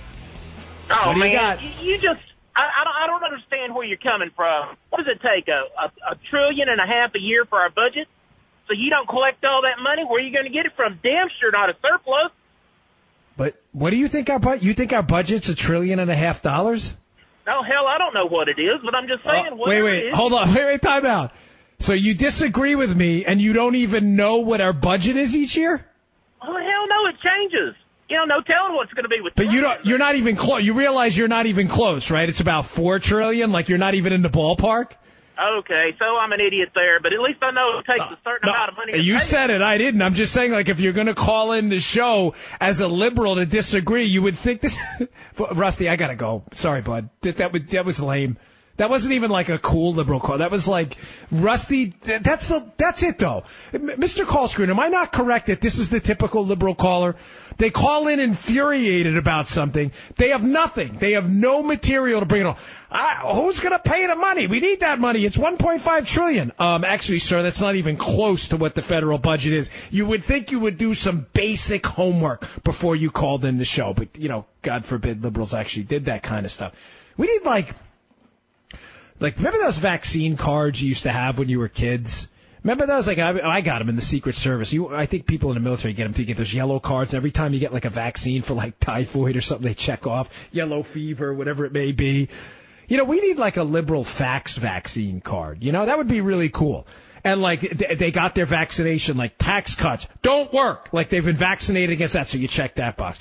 School choice drains money from public schools. Okay, you said that you're vaccinated against school choice facts too. That's clear. Okay, single payer. The government cares about people. They should control health care, despite the fact that they ration. Okay, check that box. That's what we need. We need a liberal fax vaccine card, and every time they call them, we can check off a box from and mail it to them. You have now gotten vaccinated against facts for tax cuts. So nice job, Rusty. All right, I said I would get to some more of that. I mean, seriously, this is the best they can do. This show has millions of listeners. I just put out a simple challenge to liberals, to the clown class. I said, Libs, here's the number, 877-381-3811. You say tax cuts cost the government money. Those are your quotes, not mine. That they have to be paid for, that, in other words, tax cuts are going to cost the government revenue. I am asking one of you, just one, to call and show me an ounce of data at the federal level about an income tax cut that has cost the government money. Folks, the guy, this is Mark's show. There are millions of people. They cannot find one. Does that not say to you, like, Houston, we have a problem? If you're a liberal listening, are you not even remotely bothered that no one can call in and defend that? Does it not bother you that maybe what you're saying is false? Folks, I just gave you the numbers on Kennedy. You need the number on Reagan? Because, the Reagan tax cuts assuredly cost the government money. Oh, they had to. Okay. Reagan cut the rate from 70 to 28%. I've only said this on this show 10,000 plus times. Little hyperbole, but you get the point. Reagan cuts the top rate, 70 to 28%. Federal revenue went up from $500 billion to over $900 billion. I think it was 909 to be precise when Reagan left office. Look it up. I just tweeted it out. The tweet's out there. It's from the taxpolicycenter.org/statistics. You can check it out there. It's on my Twitter account right now. It's Federal Receipt and Outlay Summary. Look it up yourself, Libs. See, debunking liberals is easy because when you have the facts on your side, facts don't have a right or wrong. They just have facts. 2 plus 2 equals 4. Doesn't matter if you think that's right or wrong. It's always going to equal 4. There's no two sides to 2 plus 2 equals 4. When I have the facts on my side, this is what they can't call in. Oh, wait. Oh, we go. This is great. All right, folks, don't go anywhere. I think we have a liberal getting ready to humiliate himself again. This is turning into like a cornucopia of dumb liberalism tonight. All right, I'm Dan Bongino, at the Bongino on Twitter. Make sure you give Mark a follow as well, at Mark Levin Show. We'll be right back.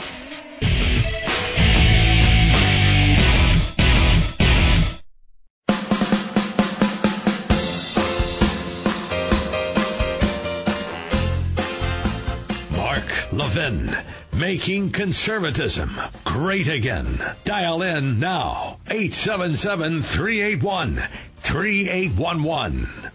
All right, welcome back to the Mark Levin Show. Dan Bongino out of the bullpen filling in for Mark. Be back with you on Monday. I'm at the Bongino on Twitter. Comments, criticisms, no death threats. Please, I really don't appreciate that. You know, I actually don't care. My wife really doesn't like it, though. You know, crazy, right? All right. Gosh, should we just go? Let's just dig right in. Let's just take John from Silver Spring here. John apparently disagrees with me and says I'm wrong, and I'm guaranteeing you John doesn't know what he's talking about. John, go right ahead. What do you got for us, buddy? Yeah, I'm sorry. You simply don't have the facts. Okay, tell me the facts. It's a matter of fact that deficits doubled under Reagan after the tax cuts. It's a matter of fact that after JFK's tax cuts, there was a terrible recession that lasted for nearly a decade. All right, time out. You're talking, John. Have you listened to this show, or are you just randomly calling in like a dopey liberal because you're just like emotionally enraged? Do you have Trump derangement syndrome? Have you listened to the show? I heard yourself on the radio, and I want to give you the facts. Wait. Did you hear the portion of the show where I covered the deficits that were run up during the Reagan years? Did you miss that? I missed it, but, I mean, how do you deal with the facts? Okay, because you're a liberal and you're obsessed with being an idiot. Okay, John? Here's what I said. Now let me ask you a question. Let's see how smart you are, because you seem like a real kind of, you sound like one of these smug pajama boy liberals, okay? When Reagan cut taxes, he cut the top income tax rate from 70 to 28%. Do you think tax revenue to the government went up or went down? It caused a terrible recession. John, answer the question. I'm sick of you clowns. Answer the question. Do you think tax revenue to the government went up or went down? Revenue is not what's relevant. Do you think tax revenue went up or down? I'm not sure. Do you think tax revenue went up or down? You tell me. Get off the phone, dope. You see this, folks? You see this moron? You see what we have to deal with? You wonder why I can't stand liberals? I get it. I know I'm going to get some emails. Why are you so mean to liberals? Because they're idiots. He calls in to tell me what I already said on the show. If you're listening to this show on podcast tomorrow, whatever it may be, rewind the show to the portion where I covered the fact that during the Reagan years, there was a $1.8 trillion accumulated deficit and spending jumped 25%. He calls in to tell me what I already said. When the question asked had nothing to do with deficits and had everything to do with, did the Reagan tax cuts generate money for the government or so-called cost the government money? John doesn't have an answer because he's a brain-dead, knucklehead clown liberal. So he calls to tell you something completely different that you already said, as if he's making a point. Holy Moses. Let's go. Let's help John here. Silver Spring, Maryland. That explains it all. I ran for office near Silver Spring, Maryland. John has been indoctrinated by the communist portion of occupied Maryland. Federal tax revenue. These are the actual numbers for those of you following along at home. I'm at the Bongino on Twitter. I tweeted these out. You can look at it yourself. 1980, tax revenue under Reagan, $517 billion. 81, $599 billion. 82, $617 billion. 83, $600 billion. 84, $666 billion. 85, $734 billion. 86, $769 billion. 87, $854 billion. 88, $909 billion. My gosh, can you not figure out, liberals, that those numbers are going up, not down? Do you need an abacus to figure this out? And then you call in and humiliate yourselves? Liberals, please. I get it. You know, I was a Secret Service agent. I was a cop. I've had a lot of jobs. I've written books. I get it. I'm not claiming to be, you know, a Nobel Prize winner in economics. I love economics. I did my MBA in finance. I love finance. I'm passionate about it. I don't know everything. I don't know a smidgen of the material that's out there, but I know a good amount. Surely there is someone out there on the liberal side that can call in and prove me wrong. That's all I'm asking. I'm putting out a challenge to millions of listeners. And the best they can do is John from Silver Spring? That's the best they can do? A guy who calls in to tell you what you already said. By the way, Reagan years, they had deficits. John, please rewind the show to the segment, what was that, about 45 minutes ago where I actually discussed that already? That's it? You got anything else? You have any substantive material at all? Now, I'm sure someone will call in and show me how the Bush tax cuts cost the government money, too. Despite the fact that that's not true either. There was a dip in tax revenue after the recession, but not after the tax cuts. Bush cut taxes in 2003. The tax revenue windfall that came into the government over the following 4 years, $785 billion in additional tax revenue. That means more, liberals. That means it went up. That means an arrow pointing up, not down. Are you having a tough time with this? Prove me wrong. I dare you. Prove me wrong. You can't. You can't prove me wrong. Even the New York Times, by the way, this is from a piece by Dwyer in the Washington Times. It's an older piece, but I tweet it out all the time. It's on my website. The New York Times, after the Bush tax cuts, when the government generated more revenue, more, meaning greater than, libs, quote, this is a quote, they said, it was a surprise windfall. No, it wasn't. It was a surprise windfall to you, the idiots at the New York Times. It wasn't to anybody who understands basic cash flows. You give people more money to spend, they'll invest it or spend it, the economy grows, and the government raises more revenue. This is only complicated to liberals. All right, here's another doozy. I'm sorry, I don't want to take all kooky libs, but it's always kind of funny to hear this, all right? Let's take, let's see. Well, this guy may not be kooky. We don't know. Let's give him a shot. Let's go to Eddie in Somerset. Eddie, please tell me you're not going to be a nut. What do you got for us? Yes, hi. Thank you for taking my call. No, I'm not going to be a nut. Okay. I'm neither a liberal nor a conservative. But I was just telling the producer that, you know, I hear you. I hear you on the radio, and Rachel Meadows, I used her as an example, can do Rachel the same Meadows? thing. Is that Meadows. a porn star? She could, no, oh, you mean Rachel Maddow? Oh, Rachel Meadows. Okay, sorry. I don't really listen to any of those shows. But anyway, she can ask, conservatives to call her show and make them look like idiots. That's not difficult. But no, she can't. Eddie, let me stop you. Rachel Meadows? Rachel Meadows can't do that. Rachel Maddow, I'm joking. Rachel Maddow can't do that because Rachel Maddow doesn't have any facts on her side. So Rachel Maddow can't actually make conservatives look stupid because you clearly missed the point I was making before. The things I'm saying are irrefutable facts. I said to you tax revenue went up after all of the federal government's big income tax cuts. You cannot make me look stupid. You'll only make yourself look stupid by arguing basic facts. You can't make me, if I say 3 + 3 = 6, you can't make me look dumb because you're a liberal. I'm sorry. Me, if you will. When Donald Trump says that he wants to make America great again, what period of our history is he talking about? Is he talking about before 1960? Because back then, blacks were essentially slaves. Eddie, you know what? I'm not doing that. Goodbye. Get off the phone. Sorry. Goodbye. I can't take it. I'm not doing that. Now we're going down Donald. Yes. Yeah, Eddie. That's a very reasonable and very rational premise that, yes, Make America Great Again was a Donald Trump slogan, and it really meant Make America Great Again, subtitle, let's bring back Jim Crow and slavery. I mean, are you serious even saying that? You know, it's a national radio show. People can actually hear that. Really, don't humiliate yourself. All right, let's try one more. This guy, I don't know, on the gangster curve. This may be a little, for those of you who know me from another show. All right, Lee from Charleston, South Carolina. Please tell me you have something of substance to offer to rescue liberalism for the night. Well, my goal is not to rescue liberalism, but there are a lot of ways to stimulate the economy. And it seems that the Republicans only think that tax cuts are the only way to do so. When Reagan cut taxes, Paul Volcker cut the interest rate by 10%. So if you cut the interest rate by 10%, borrowing, that means the poor and the middle class. Wait, Lee. You're totally screwing up history. Again, this 3 + 3 doesn't equal 7, Lee, because you say so.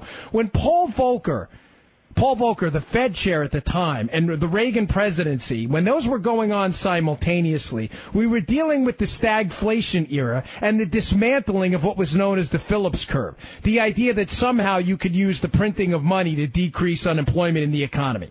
Paul Volcker increased the interest rates dramatically, which actually caused the recession in the early years. People were paying like 15 and 16% for a home mortgage. Why are you just calling and making stuff up? I'm not making stuff up. The interest rates were cut. The interest rates under the previous president was really high. No. Time out. I'm not going to let you do this.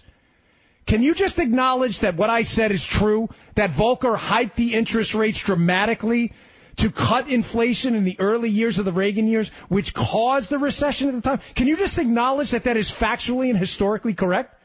Well, listen. I know you researched all day this. Get off the phone. Get this guy off the phone. I can't take it. Goodbye. Really. I'm not doing it. Sorry. Get off the phone. I was hoping this guy was going to rescue liberalism, and he only humiliated it further. You understand, folks? I'm giving him a shot. I've given him a shot, liberal callers. I have given them a shot all night. They cannot call in with anything of substance at all, ever.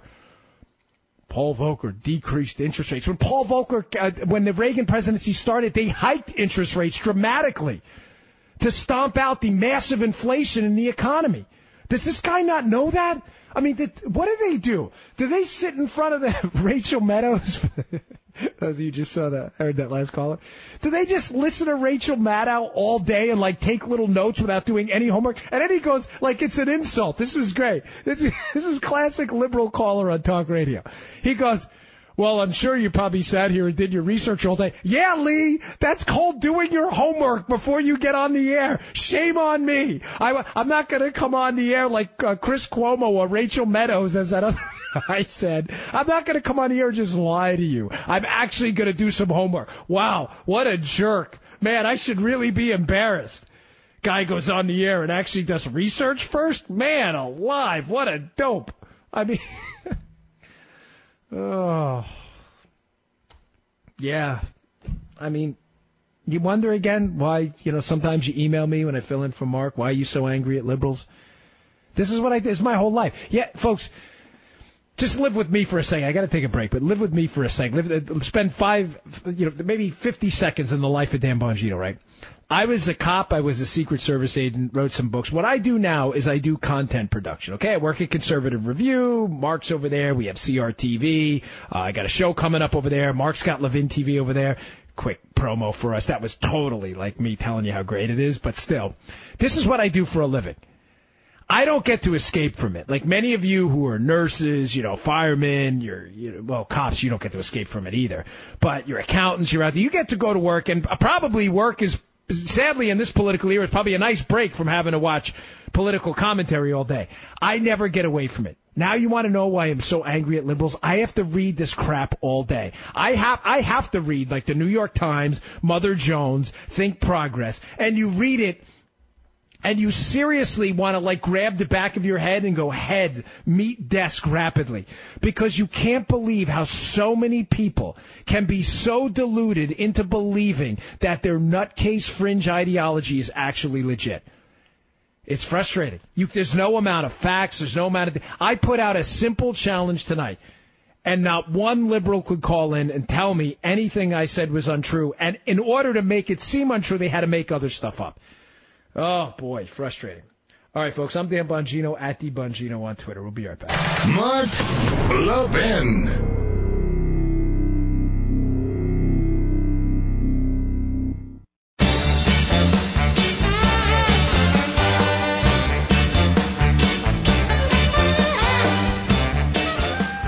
right, welcome back to the Mark Levin Show. Dan Bongino, at D Bongino on Twitter.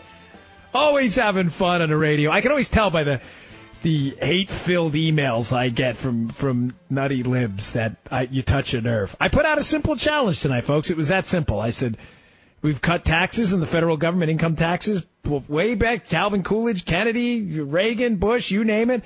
I had a simple challenge. Libs, call in and prove that I'm wrong. Show me where those tax cuts cost the government money. No one can do it. None of them can do it. It's amazing. And believe me, we were taking calls. I'm telling you. It goes to show you. They're nuts. Hey, by the way, there is a new Levin TV tonight. If you have not subscribed yet to CRTV, you're doing yourself a huge disservice. We have the best conservative content out there. I'll even give you a promo code. It's my last name, Bongino, Bongino. You get $10 off. There's a new Levin TV tonight. We just picked up Gavin McInnes. He's got a new show. It's a great show. It's called Get Off My Lawn. It's terrific. We have Steven Crowder's show. He just did an unbelievable expose on Antifa. We have Steve Deace's show, Michelle Malkin's show. It is a library of incredible conservative content. Go check it out. It was a simple challenge. That's all I asked. And the only reason I did this, folks, I get it. You know, I'm a little edgy. I don't mean that in kind of a self-praise, like humble brag way. I get it that may upset some people. Like, yeah, a lot of you like a little more laid back approach. That's not me. I'm sorry. It's just not my style. But I'm genuinely angry that liberals just refuse to tell you the truth. If they laid it out there and were honest and fair about things, I think they would do better in elections. But the reason liberalism will always remain nothing more than a fringe movement is because you can't continue to tell people 8-minute abs works. There was an article I read recently. I did a show on this a while ago about 8-minute abs. You can't continue to tell people 8-minute abs works. It was a piece in the Wall Street Journal, that was it, where the premise was that the reason liberalism is falling out of favor, because once you lie to people and tell them 8-minute abs, look, you can get abs in 8 minutes, anyone can undercut you with 7-minute abs and 6-minute abs like Something About Mary. Remember the movie? 6-minute abs? You can't have 6-minute abs. That's the whole point. You can't lie to people about 8-minute abs because then a guy comes along and lies even worse and goes 7-minute abs. That's what liberals have been doing forever. They've been lying to people so often that people are just one-upping them on the lies and they lose credibility altogether and people stop buying the 8-minute abs videos. It's all crap. I went on this air. This is not my show. I'm always very careful. I put out a simple challenge tonight. You said income tax cuts, quote, cost the government money. Tell me where it's happened. Not one person could call in and say anything other than a bunch of garbage and lies on the air. I tweeted out to you the numbers, folks. I can back it up. Facts don't lie. Facts, what does Ben Shapiro say all that? Facts don't care about your feelings? They don't. They don't. Facts are facts. Liberals don't have them. We do. And be proud of that. Be proud that you're on the right side of history. Folks, I want to really thank you. I appreciate all the feedback tonight on Facebook and Twitter, the emails. I want to thank Rich and Mr. Call Screener over there. You guys are great. I want to thank Mark for letting me fill in. And if you'd like to go pick up my book, I have a third book out. It was just released last week. It's called Protecting the President. It's the inside story of the collapse of the Secret Service, and it's not due to the agents over there. Men and women there are doing a great job. It was a bureaucratic failure. So that's available on Amazon now. It's called Protecting the President. Thanks, guys, ladies. See you all soon.